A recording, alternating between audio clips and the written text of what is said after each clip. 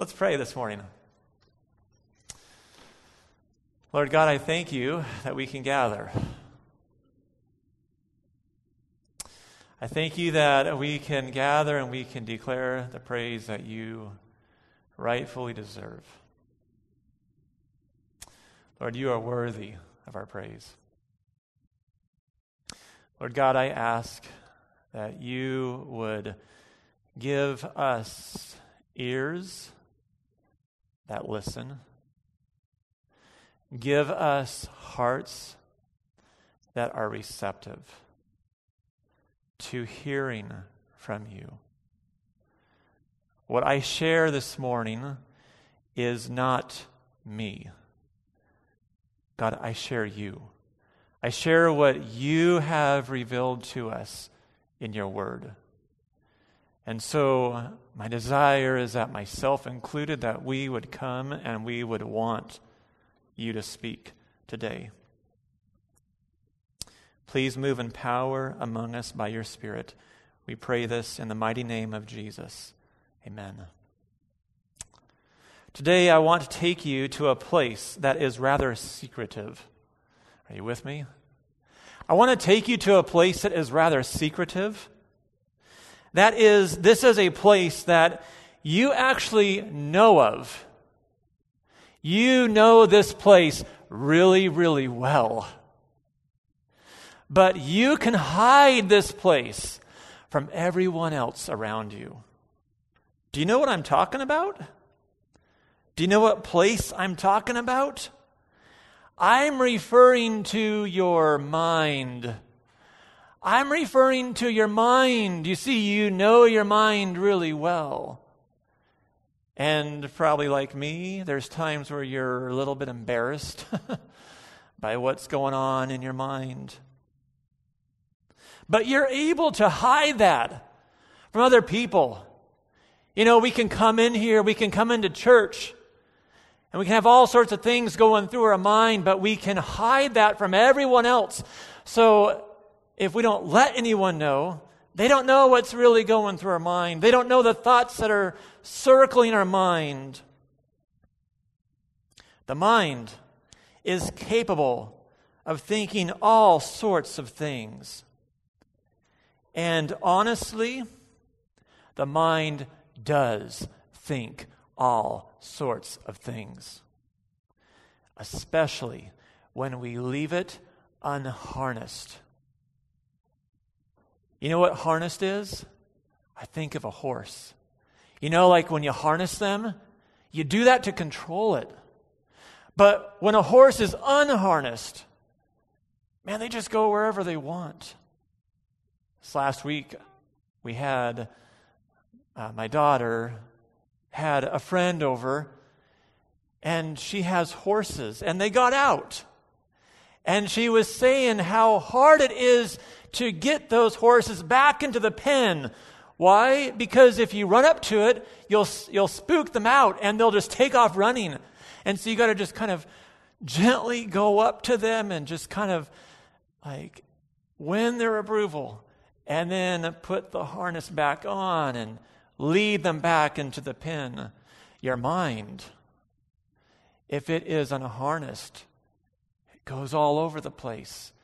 And it's dangerous where it can go. You know this. Whether you admit to this is another thing. But you know this to be true. What is going through your mind right now?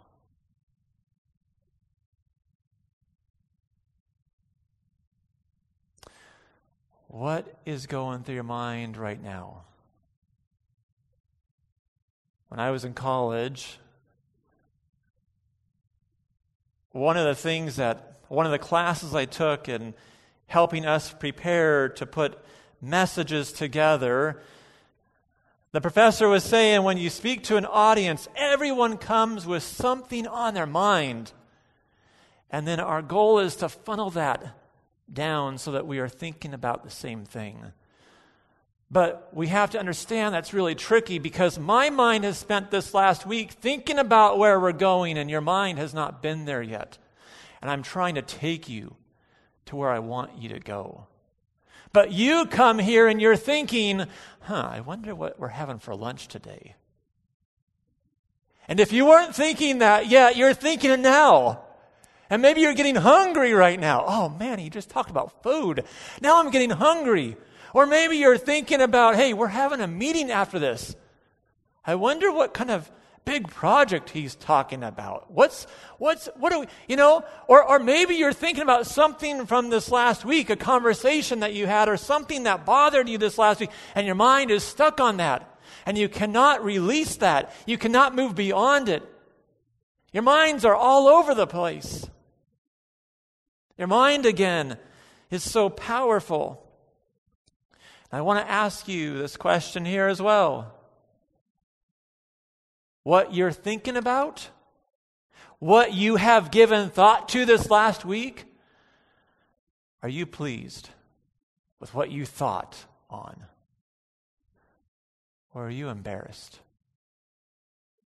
by the thoughts that came into your mind? And I don't know how much we can really control the thoughts that come into our mind.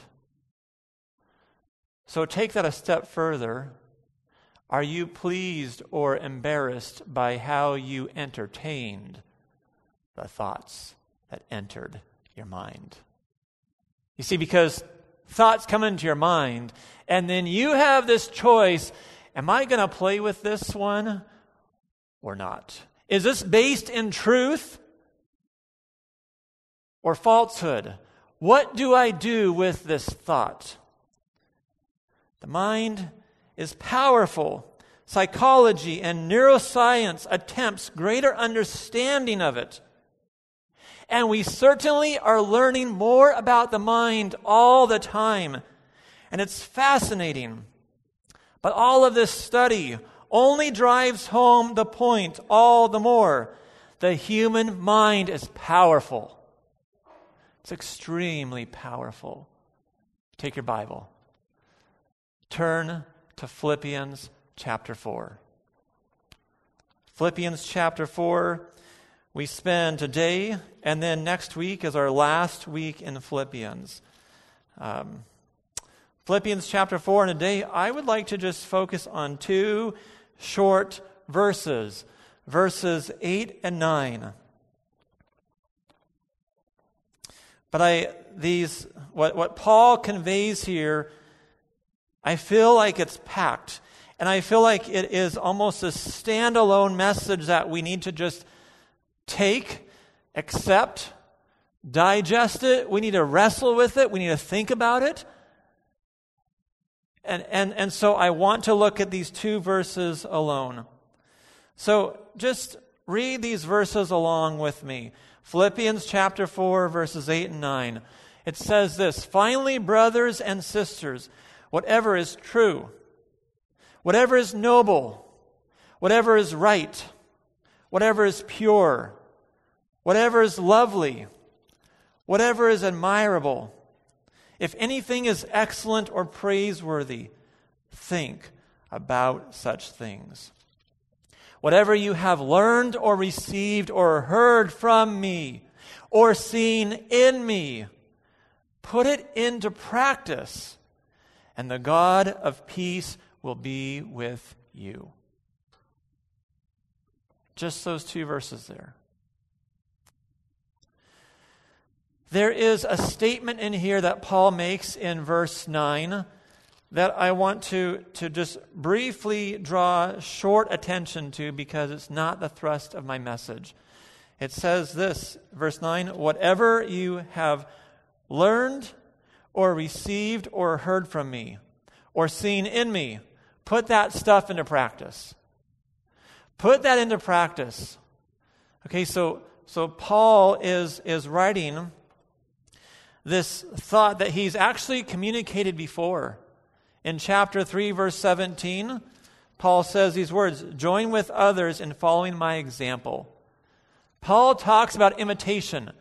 We should choose carefully who we imitate.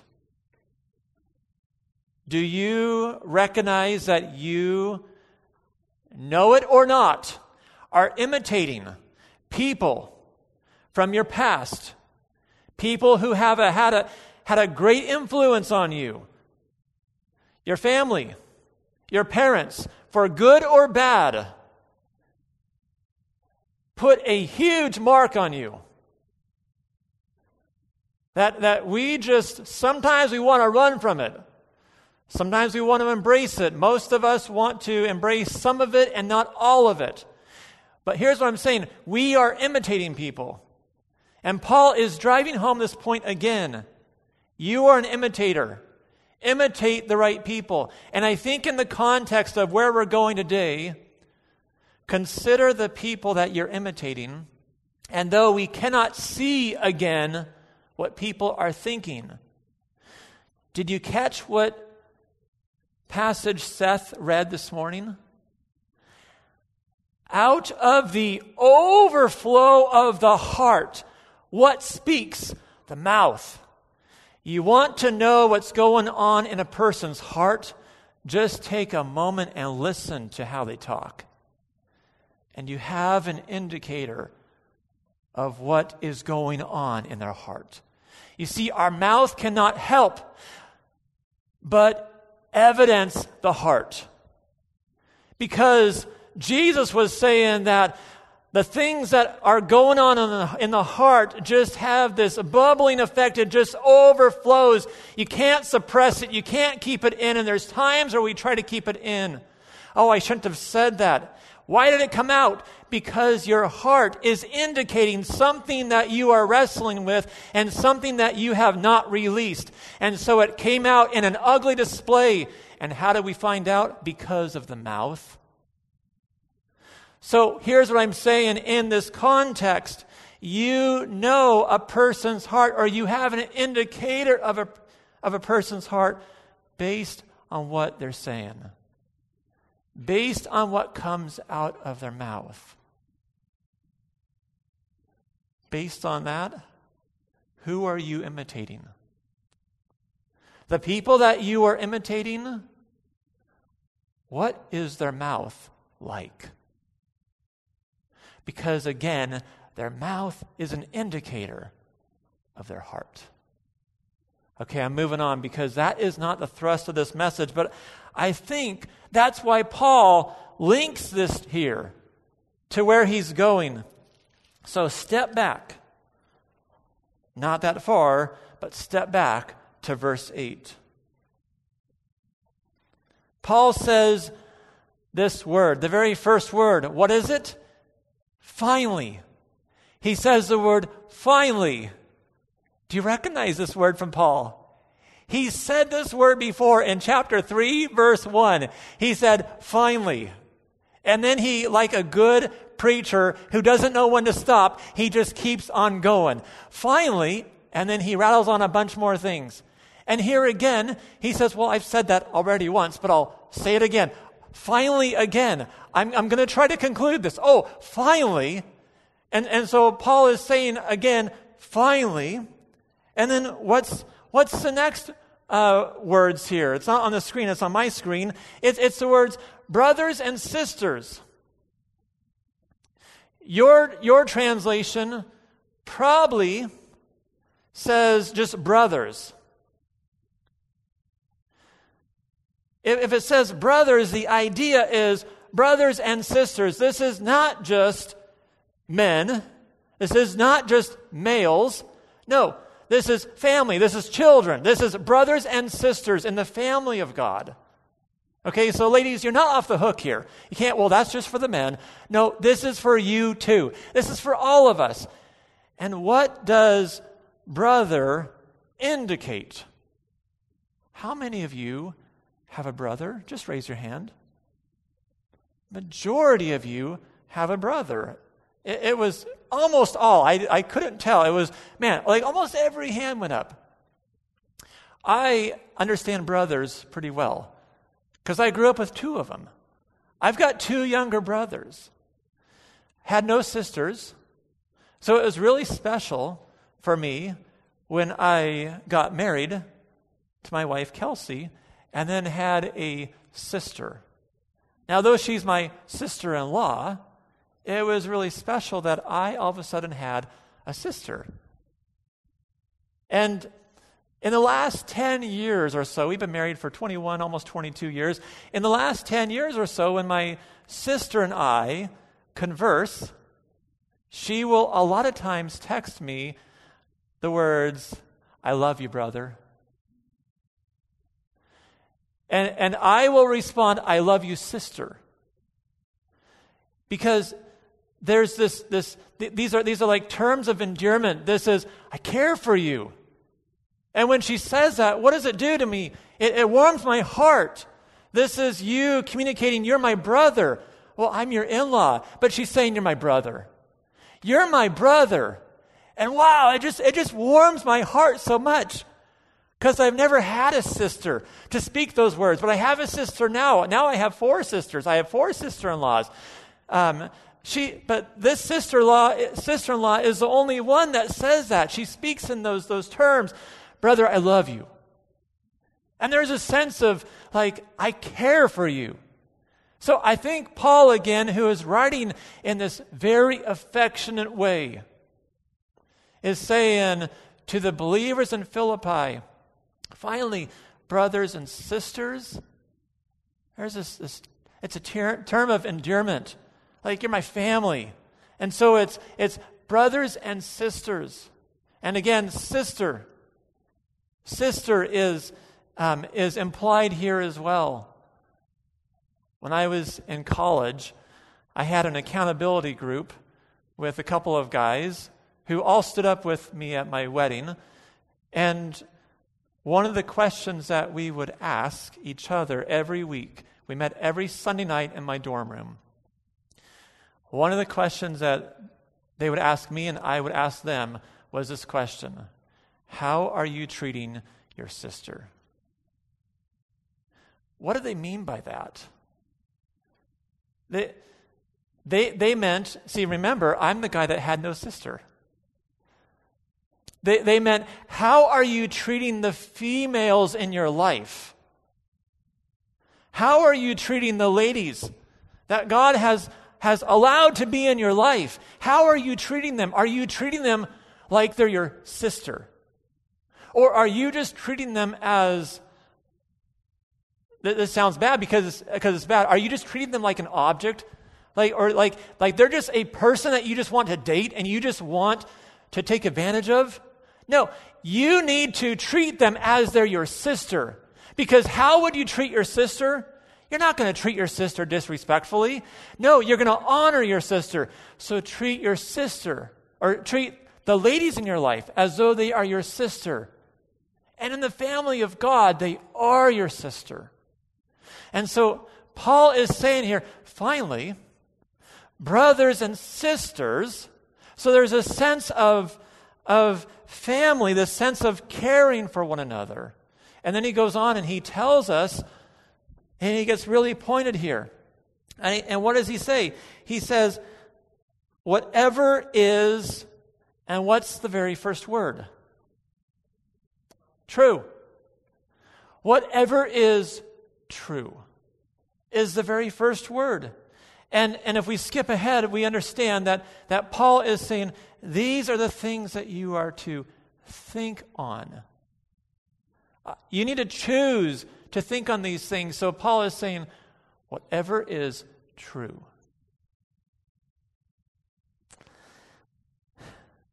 It is hard to know what is true sometimes, isn't it? I think it's extremely hard to know what's true sometimes. Why?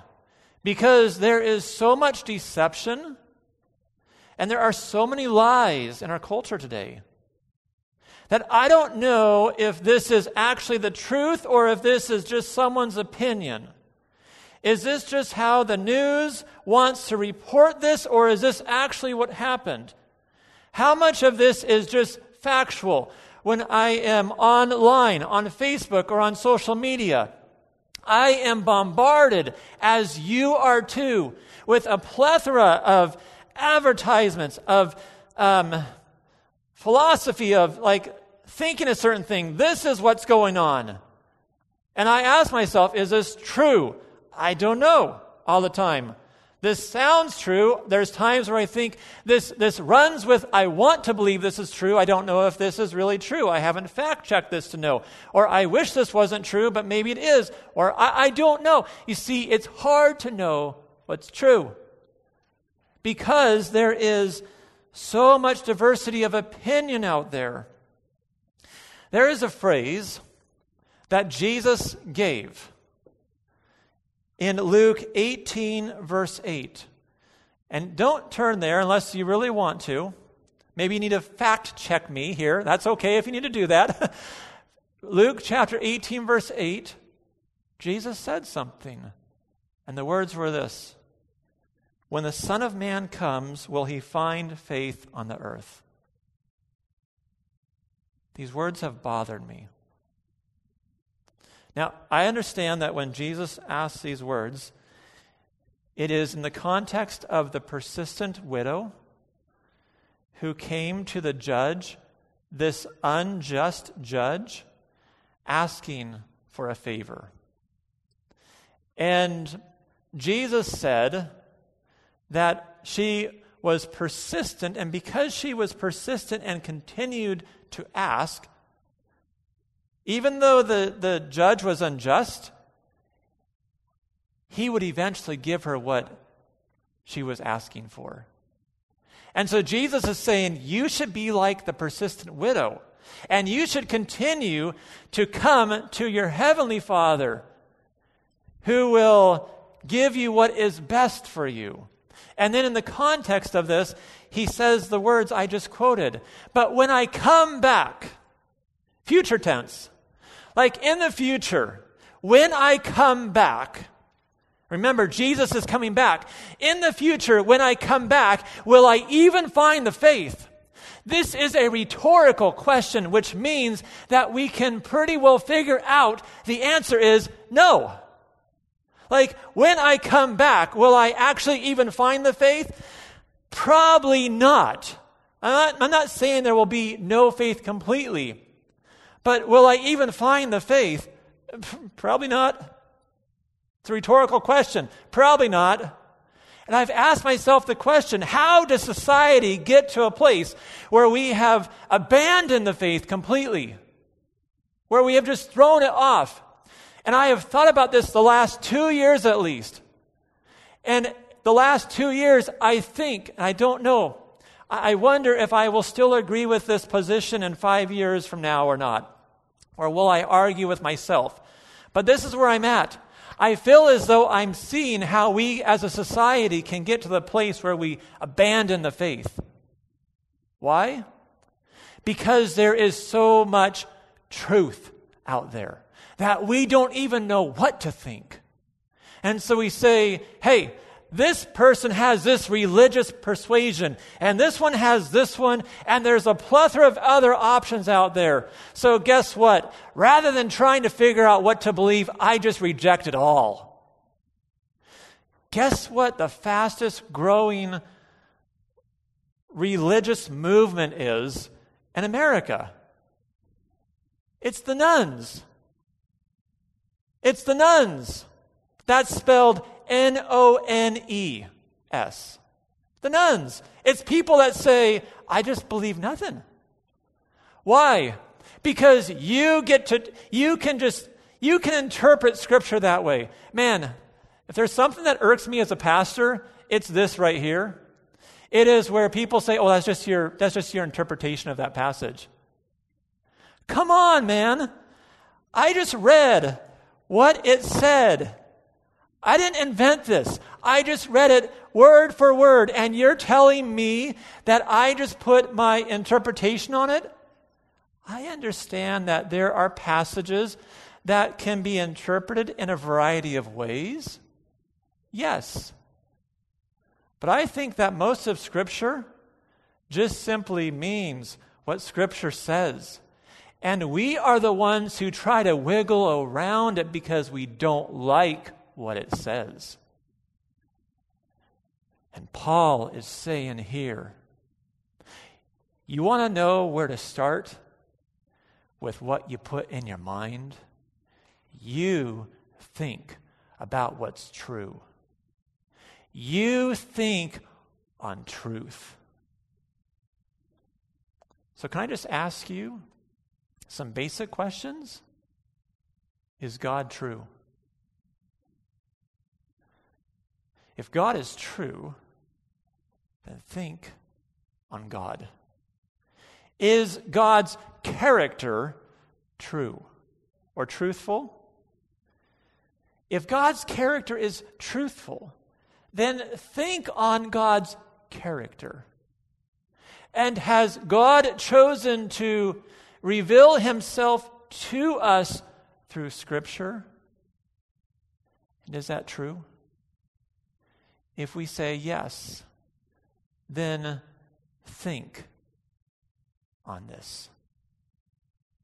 Allow God himself and the character of God and the Word of God to be the foundation for what we fill our mind with.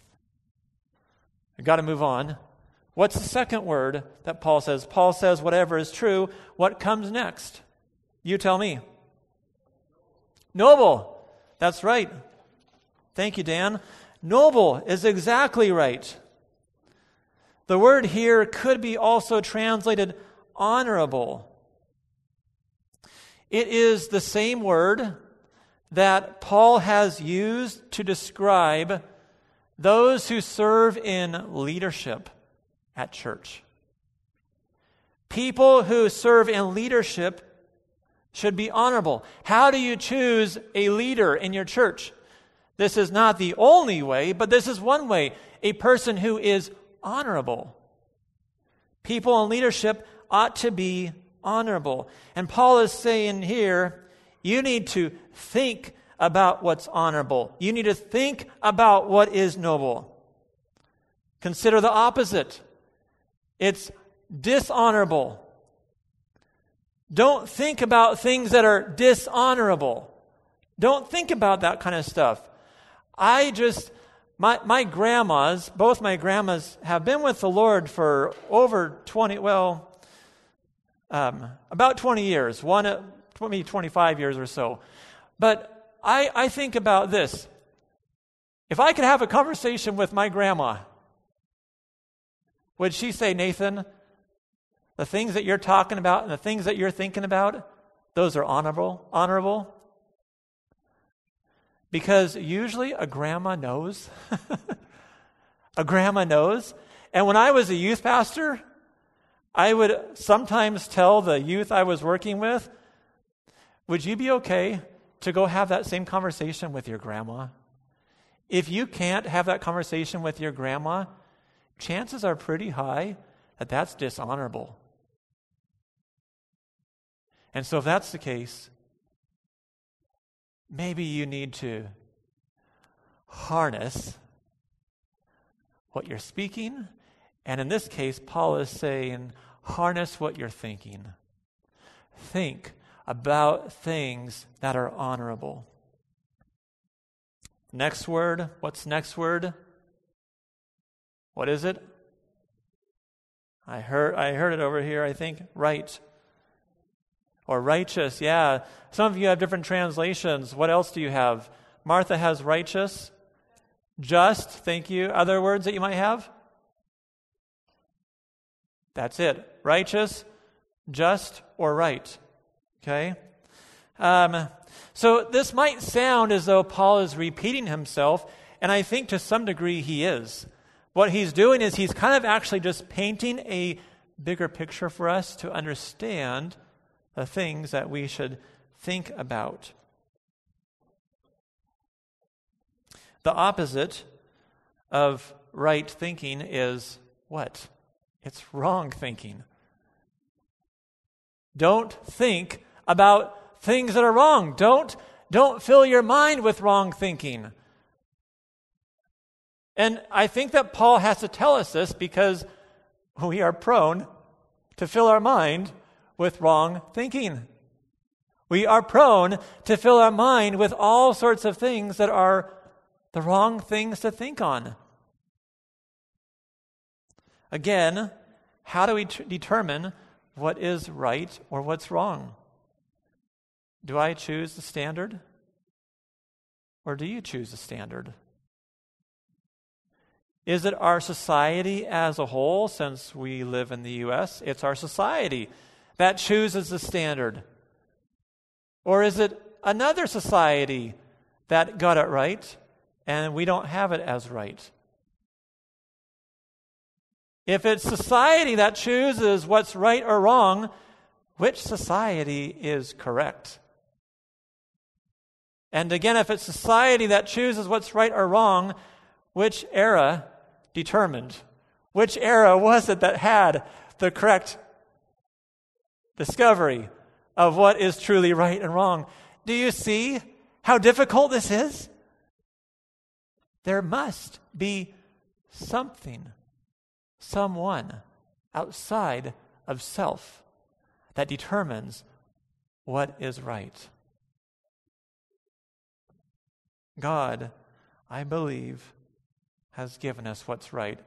And I know that every religion is going to claim, well, that's your interpretation. That's hard, isn't it? That makes us think through. God, why do I believe? I'm not here to necessarily preach this part here, but I'm just thinking for myself, why do I believe that this book here is true? I'll tell you in a nutshell. The reason I believe this book here is true is because of Jesus. Period. That's it. Because if Jesus came, lived, died, was buried, and was raised again, I will follow. I will follow him. Because every other religious movement has an influential person who is in a grave. And not so with Jesus.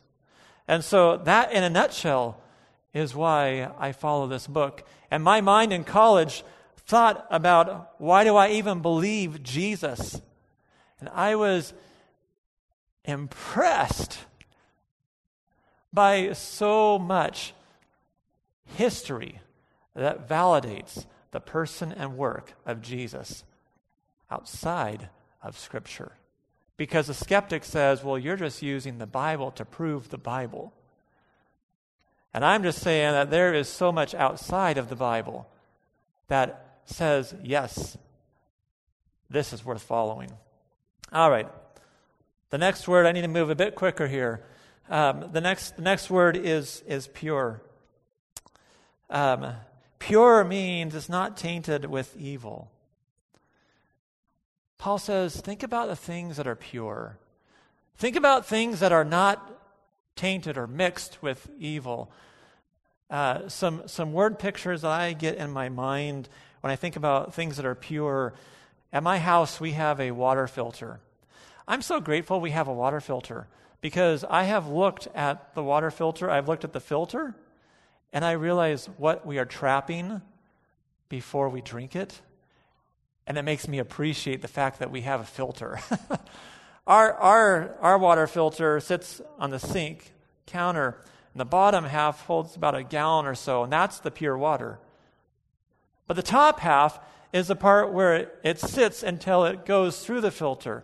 And there are times where I have filled that up with cold water, and I will see little things kind of swimming around, and they're not alive, but I'm like, oh my goodness, I'm so glad we have a filter.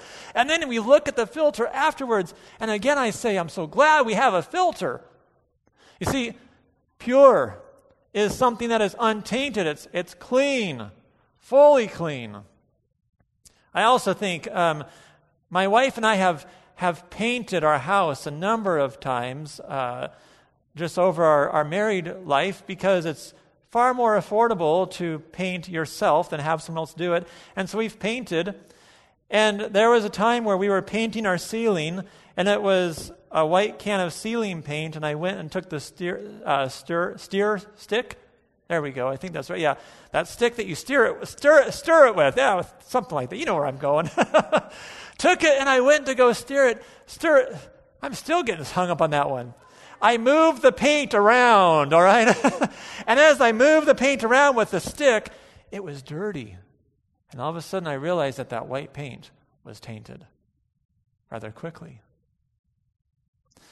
Paul is saying that you and I need to think about things that are pure, not tainted with evil. Think about things that are pure. There's two more words here.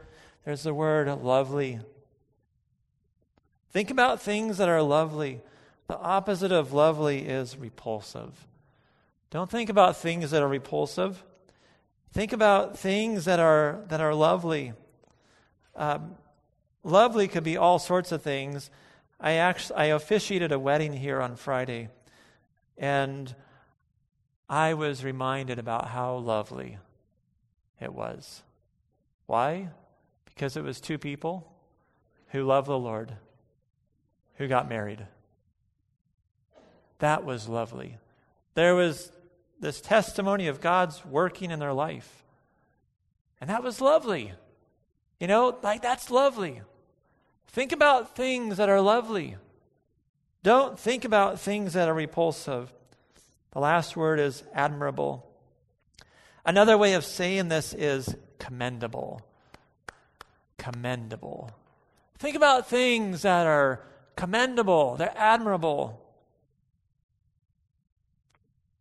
And then Paul closes that verse by saying, if anything is excellent or praiseworthy, these are the things that you should be thinking about. If anything is excellent, if it's praiseworthy, this is the stuff that you should be filling your mind with. You and I fill our mind with things all the time, non-stop. You are seated in a pew or listening online, and you are filling your mind with things right now that I am giving you. Your mind is wrestling with, do I agree with what Nate is saying or not? You are having to take stuff in, and your mind does this non-stop. Sometimes we hear the word purity. I mentioned purity, and we think about the youth, wherever they're seated. And while it's definitely true that youth need to think on things that are pure, that are right, that are lovely, the same is true for each of us, regardless of our age. When my wife and I sit down with someone for premarital counseling, they're usually younger, maybe 21 or 22 or 23 years of age. And this last couple that we did premarital counseling with, I remember talking with them, and we were talking with them about purity. And a lot of times in the church, we think about sexual purity. That's a huge part of it, for sure. Sexual purity. But it's not just sexual purity. There's other ways to talk about purity as well. And I just told this young couple, I said, hey, you two are the desire that Kelsey and I always have for any couple that we officiate for is that they both know Jesus Christ as their Savior and that they're not sleeping together before they get married, but that they would honor what Scripture says regarding that. And so we talk with them about that and want to hold them accountable to that. And I told this last couple, I said, guess what? When you get married, yes, sexually, and I'm not trying to be embarrassing here for you, but sexually, you are now to be faithful to each other. But guess what? God still calls me and my wife to be pure. You see, it's not like you get married and then all this stuff just goes away. No, I am still fighting a battle for purity. I am still fighting a battle to think about things that are right and true. And you, to the day you die, I know this, though I am not old enough to know this. I know this because I have talked with people. And for the sake of who they are, I will not mention names, not that you would know them necessarily, but they have told me until the day I died, or not, it wasn't past tense because that would not work, but they were close to it, and they said, I have, to the present, I have still been fighting a battle in my mind. I am still trying to choose to think about things that are right and true, because this mind still wants to play tricks on itself. It still wants to think about things that are not honorable, not true, impure. And so, fellow Christian, until the day we go home to be with the Lord, we continue, men, women, both of us, we are in this together. We are striving for that which is pure. I ask you, in closing, I ask you, are you thinking about that which is true? Are you filling your mind with that which is true, that which is noble, honorable, and pure? The things that Paul says are excellent and praiseworthy. These are the things that are to be applauded. These are the things that we should be thinking about. Are you thinking about that? I am fully aware that how the body of Christ carries out this instruction and applies it to their individual lives differs to some degree. Are you with me?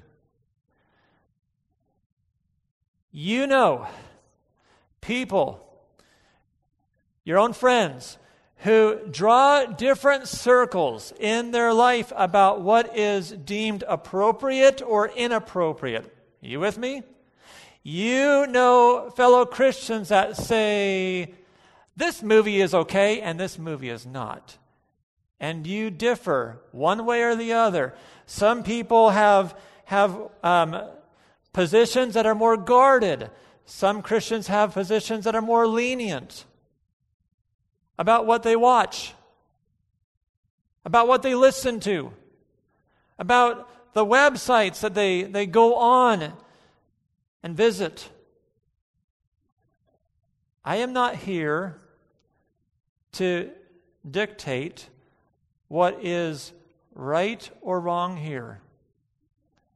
I have, again, known Christians that I love and respect who differ.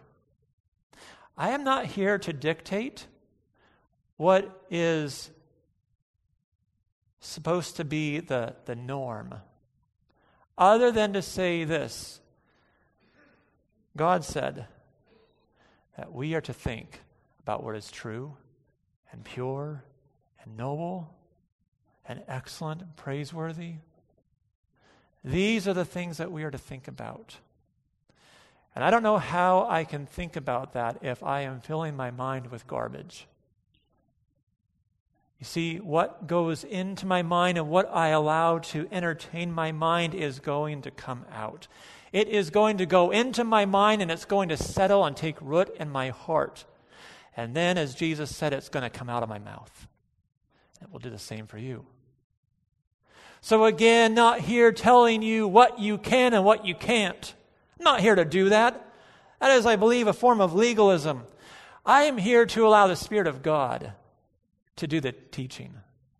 And for the Spirit of God to work in your heart. And so I just simply ask you the question, what you put into your mind, is this the stuff that the Spirit of God would say, this is okay?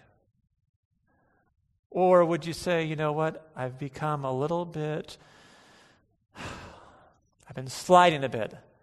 I've been kind of just sliding down and being a little bit not very careful here, you know. I need to be a bit more guarded here.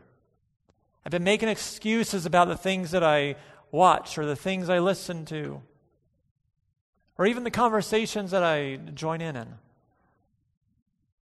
If that's the case, then allow the Spirit of God to be the teacher. He's the best teacher, isn't he? And just respond to him. Because I desire that your mind would be filled with the right things.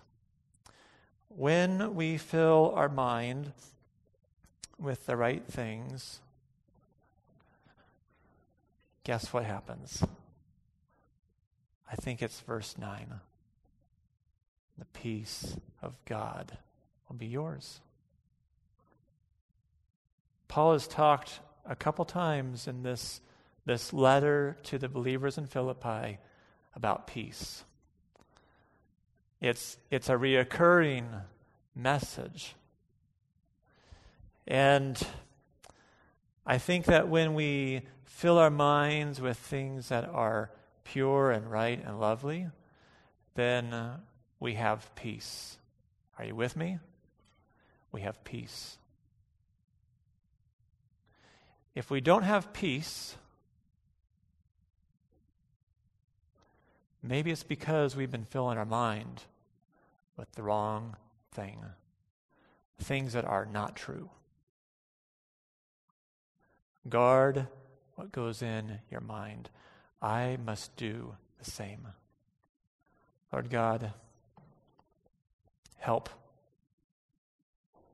us. Help us here because we desperately need it. Our minds, though we have been redeemed and though the Spirit of God indwells us, our minds can really fall trap into thinking things that are not true, that are not lovely, that are impure. And quite honestly, that is really fun for a season, but it leads down a road that is anything but your peace. So Lord God, if as we are seated here, if we would say there are things that I have been entertaining in my mind that are unhealthy, may we acknowledge that right now.